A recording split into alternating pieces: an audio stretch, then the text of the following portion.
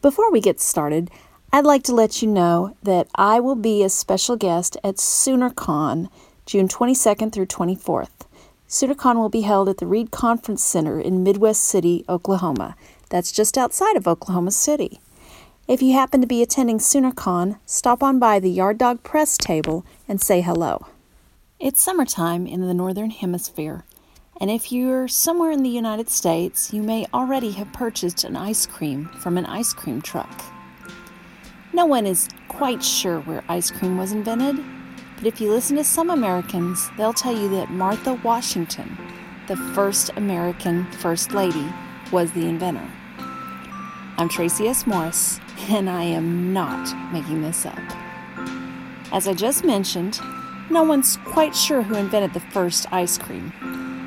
Records say that in the 5th century BC, the ancient Greeks sold a cold, slushy snow treat sweetened with honey and fruit in the markets of Athens, which may have been a precursor.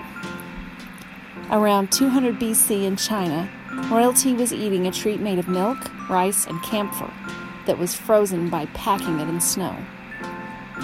Both the French and the Italians claim to have invented ice cream as we know it today.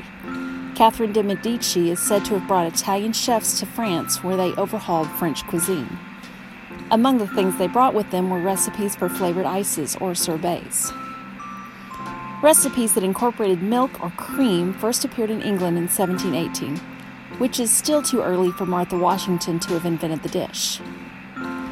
The legend surrounding Martha Washington states that she supposedly forgot a pot of cream out on a cold night.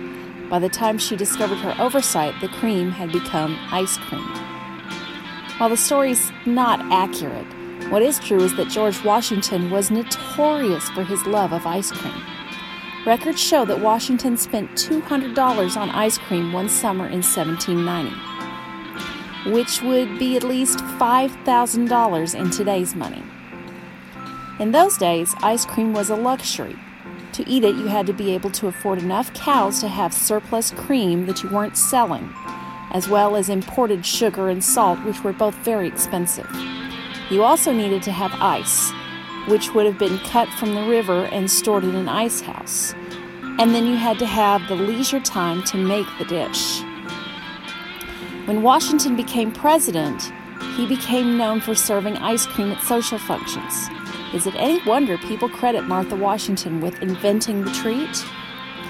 One of the Mount Vernon recipes for ice cream came from a famous cookbook of the day, Hannah Glassey's Art of Cookery. I'll link to a modern adaptation of the recipe on Mount Vernon's website in my show notes. Modern ice cream lovers, who are used to baseball-sized scoops of vanilla on a waffle cone, would barely recognize the dish served at Mount Vernon. The Washingtons served their treats in tiny, delicate French serving pots that held maybe 1 to 2 ounces of a soft serve that was the consistency of an ice cream soup.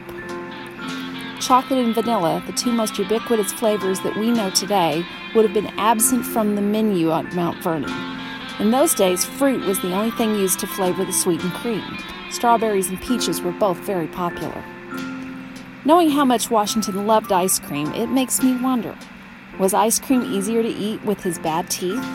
Or is this the reason for Washington needing his famous dentures? Thank you for listening to I Am Not Making This Up. I'm on Apple Podcasts, Stitcher, TuneIn, pretty much wherever you find podcasts, so subscribe. If you like what you hear, leave a review with your preferred podcast service. That's how other listeners find us. For more bizarre stories that I didn't make up, and some that I did, go to my website, tracysmorris.com. I post a new history story every Monday. You can also subscribe to my newsletter. I send out an original speculative fiction story every month. Or check out my short stories and novels there. If you want a good laugh, why not purchase one of my many fine books, like Bride of Tranquility, a murder mystery set in a haunted hotel during a Renaissance wedding. It's available on Amazon, through Yard Dog Press, or Bain Books. And if you have an improbable history topic you'd like me to cover, please drop me an email at author@tracysmorris.com.